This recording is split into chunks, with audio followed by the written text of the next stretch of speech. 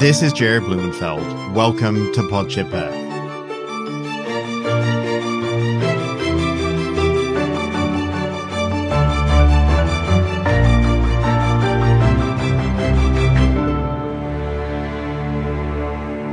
Today's show is about two very different sides of resiliency.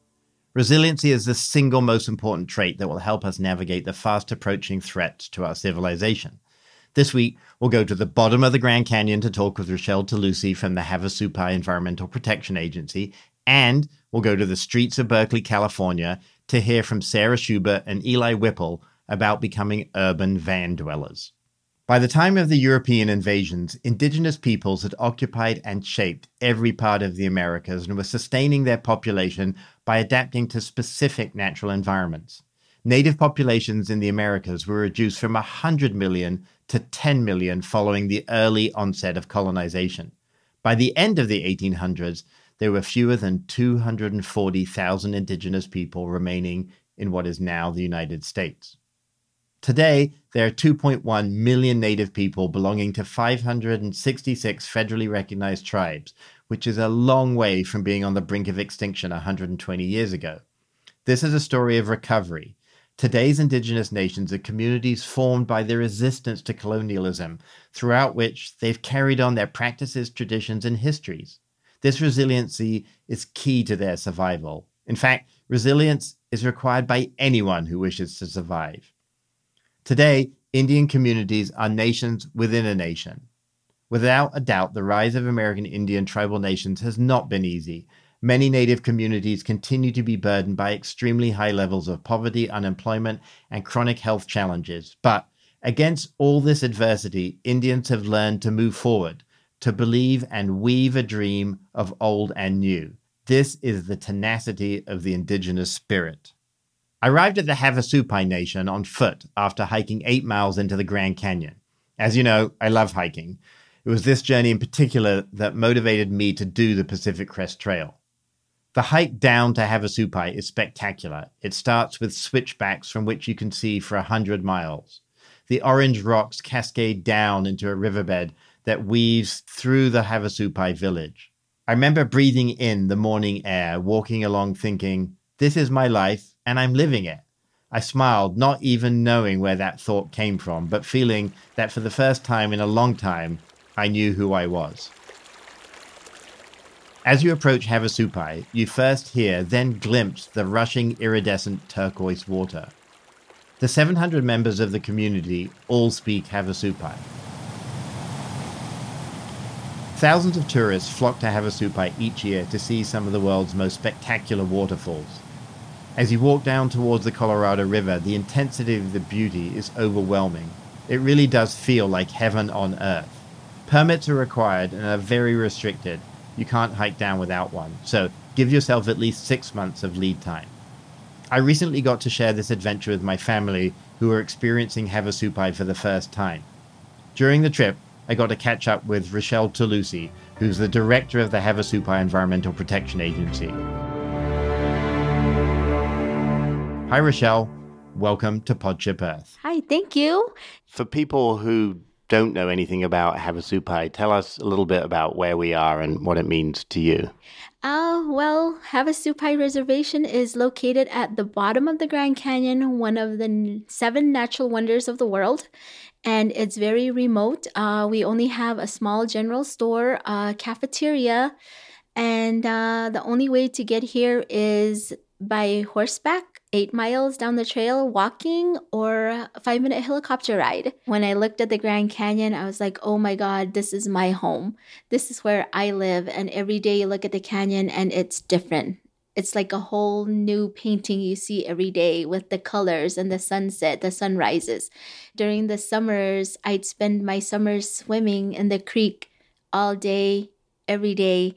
It was just so wonderful. In the winter, wow, I'd be in school, but I'd still want to go swimming. How long have you lived in Havasupai? I've lived here for 33 years, my whole life. So one of the things that you noticed when I was sitting outside the general store is how many people speak Supai still. And tell us a little bit, do you speak, how is, it seems such an important part of the tradition? Yes, I do speak Havasupai. Havasupai was the first language that I spoke. And then once I got into Head Start, that's when they started teaching us the English language. At home, we speak our language. Nowadays, I teach my 6-year-old daughter how to speak Havasupai too. Yeah, so I try to keep that going. So tell us a little bit about what it means to be Native in 2018. It feels great. I actually am proud that I am Havasupai, Native American. I'm very proud that our tribe is continuing our cultures and our traditions. We're trying to still keep that going within our own community, teaching the younger kids that you don't have to be ashamed to be Native American. And how do you do that with your 6-year-old daughter? When she's watching TV and she doesn't see good images or any images of Native Americans, how do you help her feel strong and proud? We help her feel strong and proud by also showing her Native American books, telling her that we are Havasupai, that we are different from the outside world. She does see the difference and know the difference because the teachers, some of them aren't Native American as well, and they come from different nationalities. So she's noticing that. And she asks, why are they different? Why am I different from them? How come I speak Havasupai and they don't understand that I'm speaking Havasupai? So my fiance and I, we try to explain to her that being Native American is very special. You know, we tried to explain to her about what had happened to the Native American people in the past. But sometimes on TV, she sees it and she's like, how come they're treating the Native Americans bad? You know, because sometimes we do watch Native American movies. But we tried to explain to her that was in the past. We try not to introduce her to hatred towards other nationalities as well. And we're keeping the tradition alive with her because my dad is a traditionalist. So he's one of Havasupai tribal members who still knows our songs, our stories, the history behind how we came to be here inside the canyon, you know. So she's learning a lot from my father. My sister and I both still dance our traditional dances. So we're teaching our children how to talk Supai, how to sing the songs, how to know where we came from, our background. I feel very fortunate to have my dad in my life and my dad be my dad. What role does the environment play for the Havasupai people? Well, from the stories that my dad does tell us about how we came to be here in the canyon, is that it's very important to us. It's very sacred because this is our homeland. And at one point, before Supai became Supai, the story is that the canyon would close, like it would open and then close.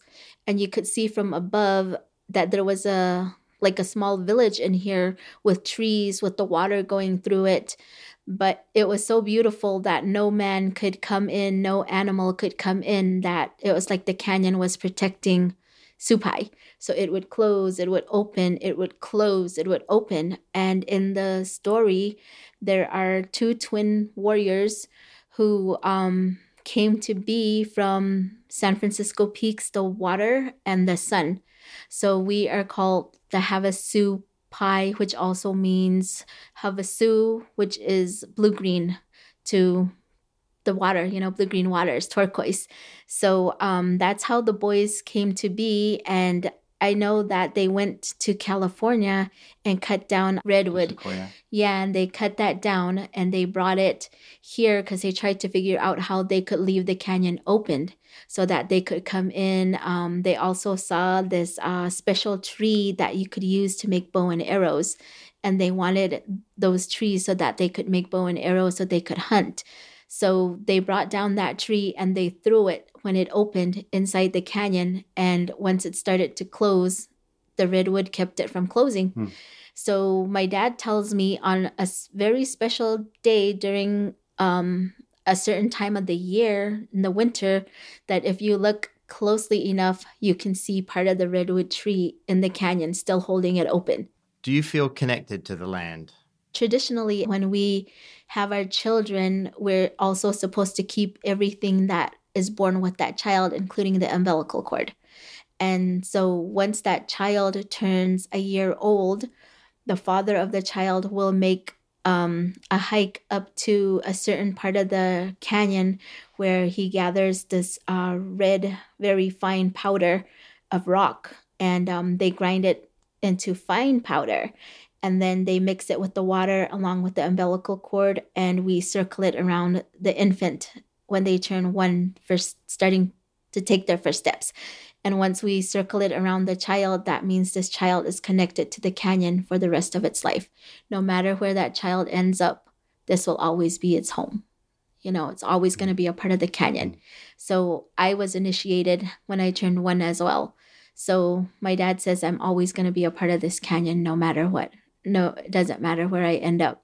This will always be my home. So living here, I mean, you have to think about everything differently. Yes. The name of the show is Podship Earth, and Havasupai is like Podship Earth. It's its own little community that isn't attached by a road.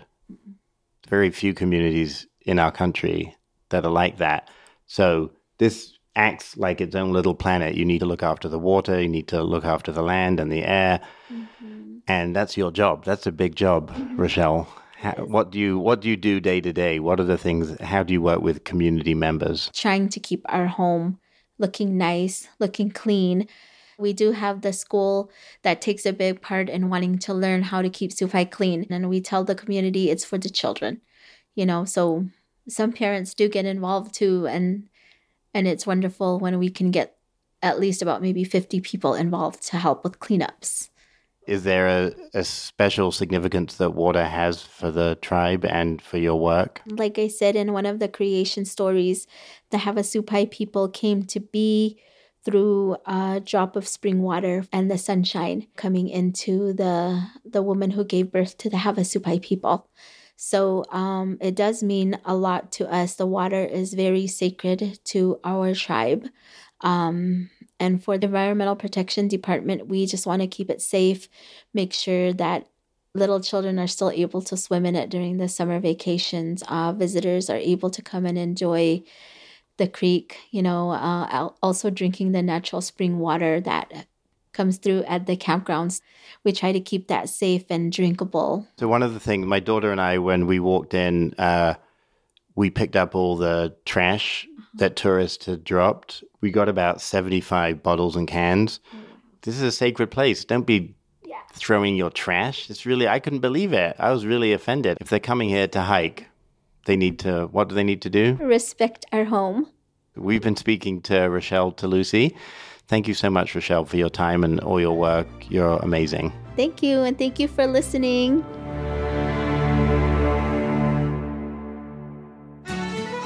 And now a word from this week's sponsor, Design Crowd.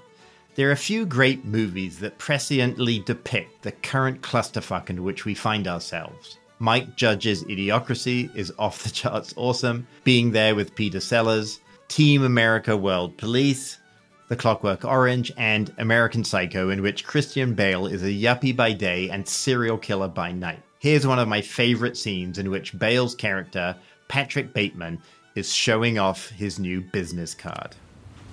New card. What do you think?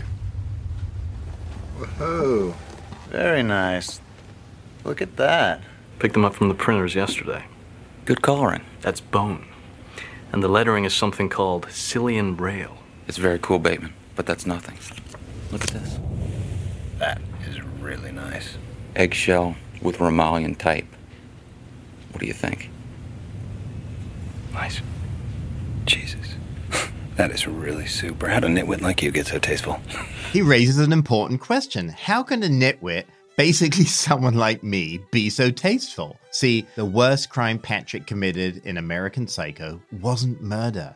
It was failing to use Design Crowd.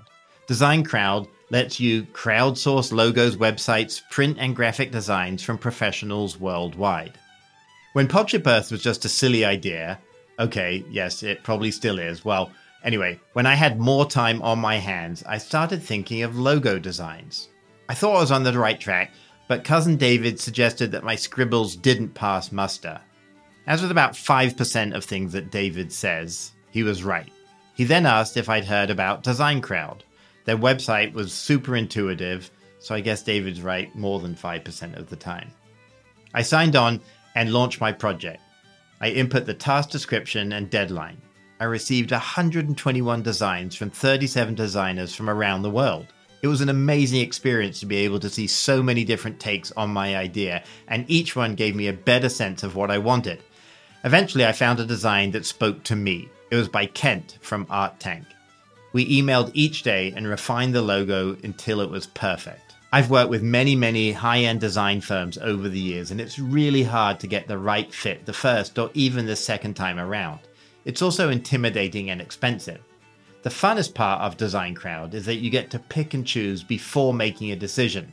It's crowdsourcing at its very best. Whether it's the business card that Patrick Bateman should have ordered in American Psycho, or the logo for your kids' soccer team t-shirts, or the website design that you've always dreamed of launching, check out designcrowd.com/podship to save up to $100 when you start your next project. That's right, designcrowd.com/podship, or simply enter the discount code PODSHIP when posting a project on Design Crowd. There are few things as cool as looking in your inbox and seeing all these amazing designs competing to meet your approval. I had a blast using Design Crowd, and I think you will too. Give it a try. Growing up in England, there were 3 American TV programs we watched: Happy Days, Starsky and Hutch, and Scooby-Doo. All my earliest insights into American culture derive from these classic shows. Most enduring of all has been my love of Scooby's van, the Mystery Machine. So when Brenna suggested that we meet up with friends of hers that are living the hashtag van life, I simply couldn't resist. As you'll hear from Sarah and Eli, they're having an urban camping adventure every day while saving money and maybe even saving the planet. Brenna, welcome back to the show. Thanks for having me. So we are in a Sprinter van in a secret location in Berkeley. We're here with 2 people that moved into their vans at different times. We'll find out when. Eli, welcome. Hello. And Sarah. Hi, how's it going? Good. How long have you been living in your vehicles? I moved into my truck probably about coming on 6 years ago. What was the impetus? What led you to think you wanted to live in a truck? Well, I made a bunch of big life decisions all at once. I dropped out of college. I broke up with my long-term partner and also was having to leave the house that I was in anyway. And so all those things combined, I wanted to just do things a little differently than I had been because none of it was working for me. And what about you, Sarah? So my 1-year anniversary was about 2 weeks ago. 3 weeks ago. Okay. And maybe staying with Sarah, so what has the first year been like? I mean, it's a big learning process for sure. Like one of the great and awful things about living in a van is that it is a project that never ends. It's really interesting to do, like to experiment with learning how to build stuff and new making methods on your house. I think a few weeks, a while after I'd moved into my van, I installed the fan on the roof. And one of my favorite moments ever of balancing precariously on my roof with an angle grinder that I almost never used before, learning how to cut holes in my house. So this is the first anniversary of you being in the van. Do you imagine a year from now you'll still be living in a van? If I stay in the Bay Area, then yeah, I definitely see myself in a van for the foreseeable future. This looked like a pretty new Sprinter van. Yeah, it's 2016. So tell us about the economics of how you decided to buy it. So as far as vehicle living platforms go, the Sprinters are my absolute favorite. There's a lot of reasons for that. They get good gas mileage. I'm getting 20 plus miles per gallon in a big rig like this. It's good. They're generally reliable, but they are expensive. Right, so this is a $40,000 van new. Even brand new, the Sprinter is cheaper than rent around here. I mean, if you get a terrible interest rate and you have no down payment, this is $750 a month for this van. And Eli, what do people think of you when do you tell people? Does it come up in conversation? How do you get into I live in a van? Like, does it come up with dates? Do you want to come back to my van?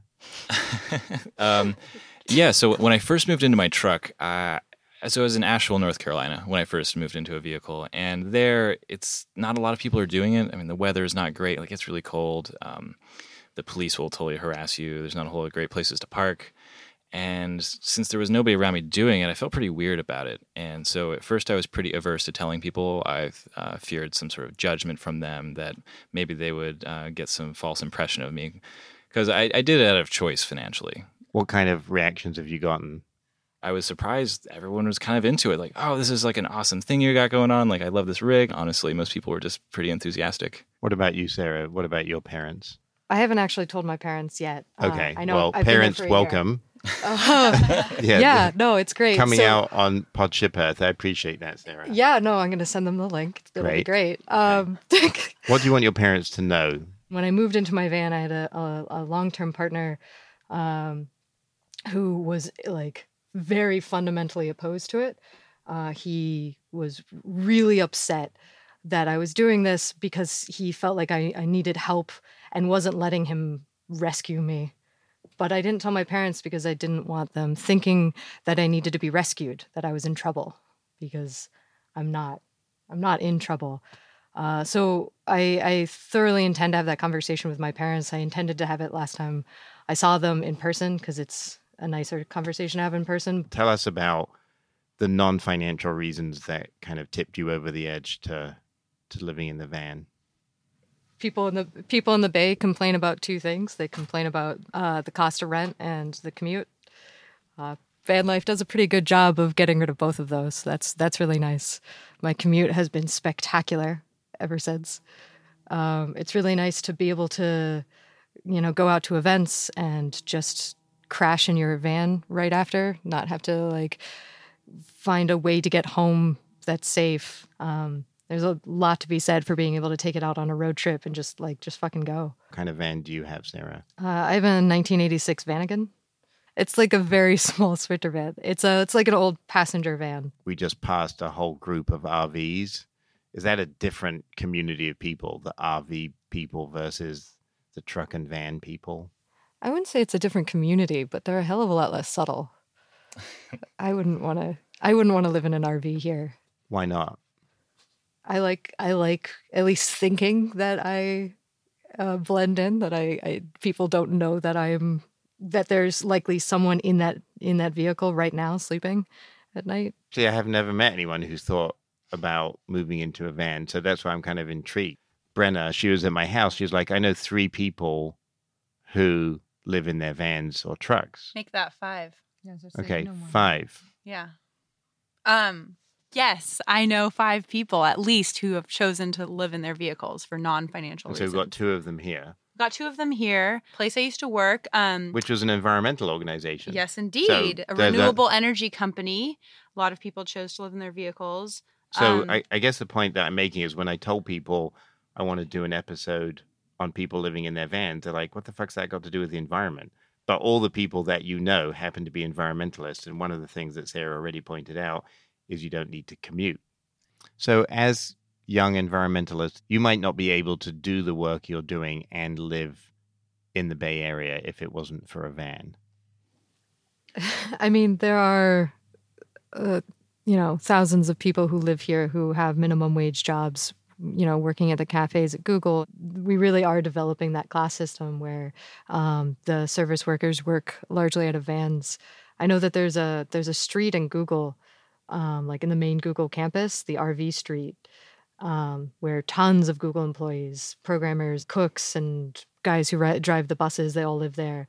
Even above minimum wage in South Bay is below the poverty line, essentially. Yeah, that makes sense. I have friends who live in San Francisco who work at Apple and Google and Facebook, and the thing that they dislike the most is the commute. So you guys have come out with a solution, a 0 commute. You can live very close to where you work. I imagine it also does feel really hard to justify your environmental job, the company that you go to every day, if you spend 2 hours in an idling car on your way there. It turned out that my carbon footprint was 1/4 that of the average American. with me being a completely irresponsible vehicle dweller. Footprint would seem minimal. Yeah, it's very small. So how do you get power, both of you? You can't like plug your car into something when you park. It makes a whole lot of sense to install solar panels on your roof, logistically and financially. And so it's probably like 20 square feet of roof space. So how much? What does that power? What do you use the power for, and how much power do you need? Yeah, I know at least 2 other people who are doing the like full top of the van coverage. He's able to power a heater. He has this really intense built-in sound system, fan, lights, a bunch of other things. Everything but the AC. What about eating? Do you eat in here? Is that? Yeah, I mean, sometimes I exist a lot in the public sphere. So you'll find me often at Whole Foods, eating from the hot bar or something like that, or in a cafe, or at work.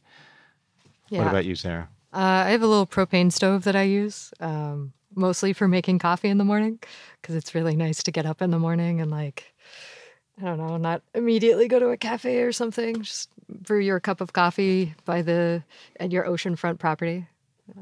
If you want to, if you get a spot by the bay or something. Which is another plus, right? Yeah. You get to be in some pretty beautiful places that most people don't have. Where we are right now on the bay, no one lives here, but it's stunning. You can get some of the most expensive possible property in anywhere in San Francisco or East Bay or anything like that for free. It's pretty great, as long as you watch out for the street sweepers.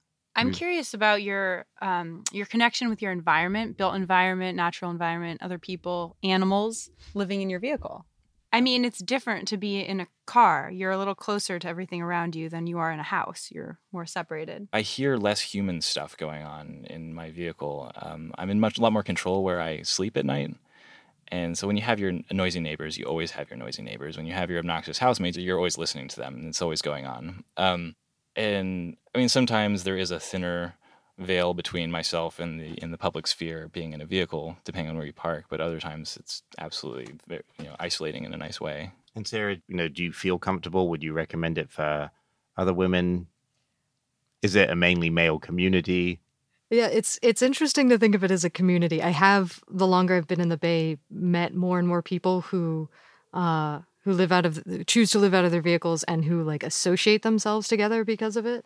But like I haven't really interacted much with a community of van dwellers. And I imagine that there are van dwelling communities.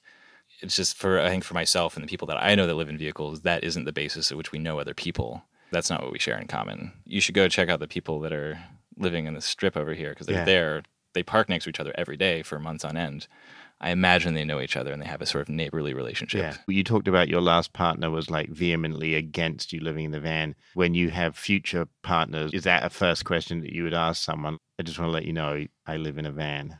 I hope you're going to be chill with that. Yeah, well, there was definitely like a few months ago, I went out with somebody who's not like, who didn't already know me. And I felt weirdly like I had to apologize for a bunch of things at the beginning of the date. I was like, so just so you know, I'm getting this out there. I'm vegetarian. I live in a van. Like I went home and thought about it. I was like, oh, that was dumb. I'm not apologizing for any of those things anymore. But yeah, it does come up reasonably quickly when I know people, just because it has a sizable impact on my daily life. How common do you think it is?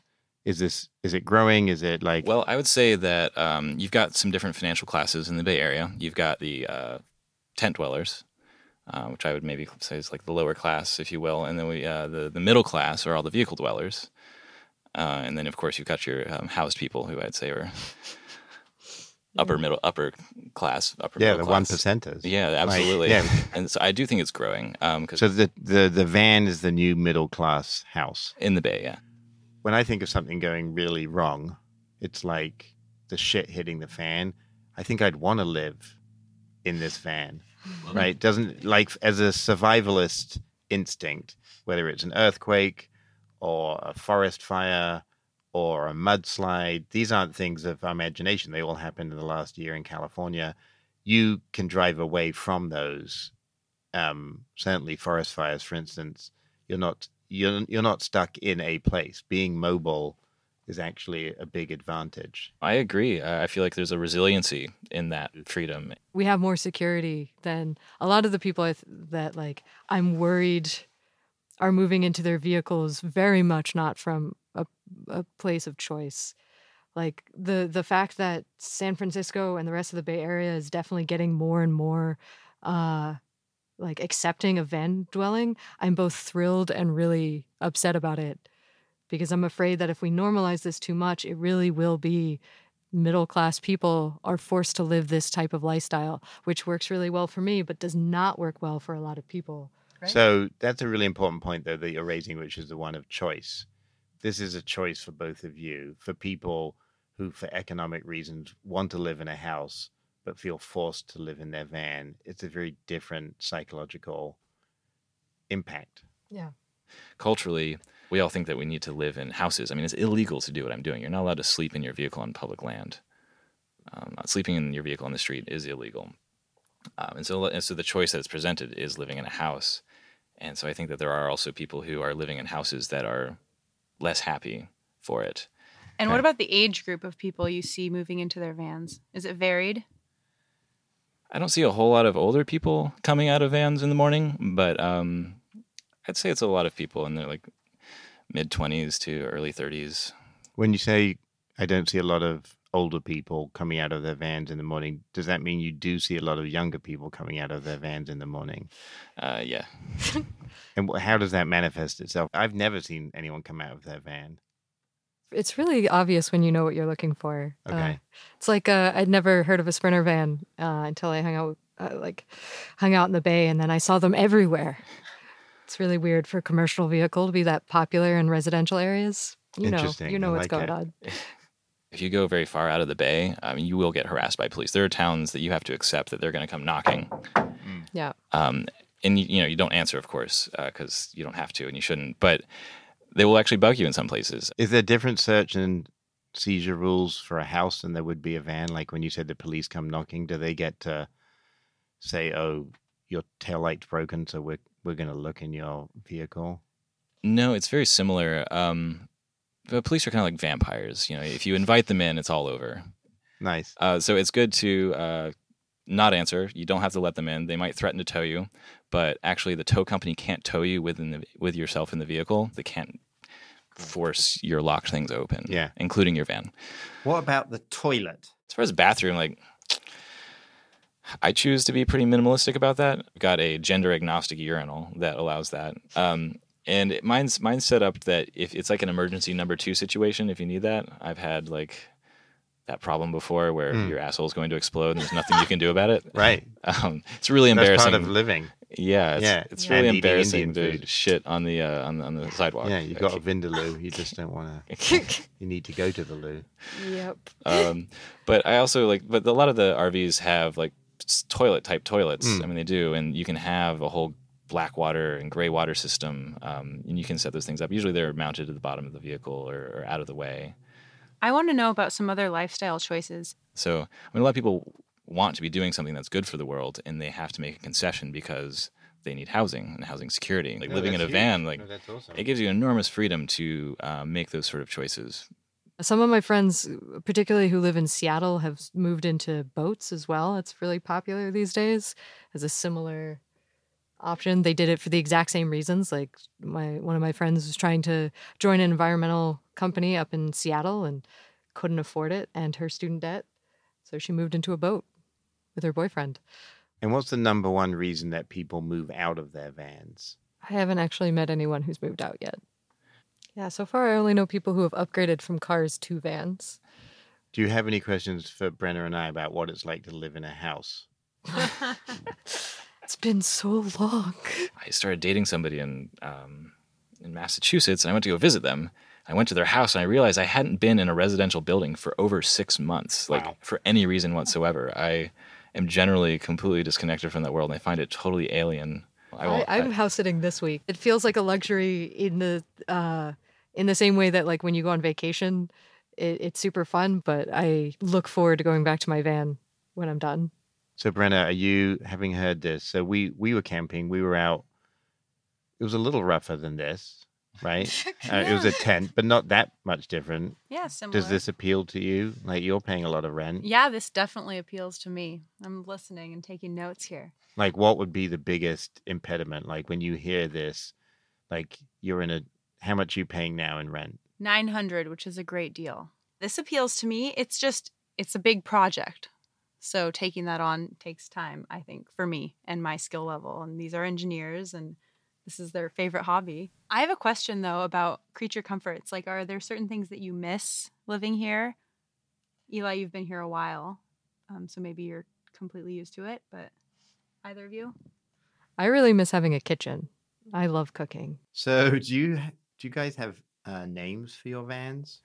We're currently holding this interview in what is known as the Snuggle Bus. It has been colloquially dubbed the Snuggle Bus, partly because I optimized it for snuggling. It's a huge bed. I can fit 3 people for a comfortable night's sleep, which was very deliberate.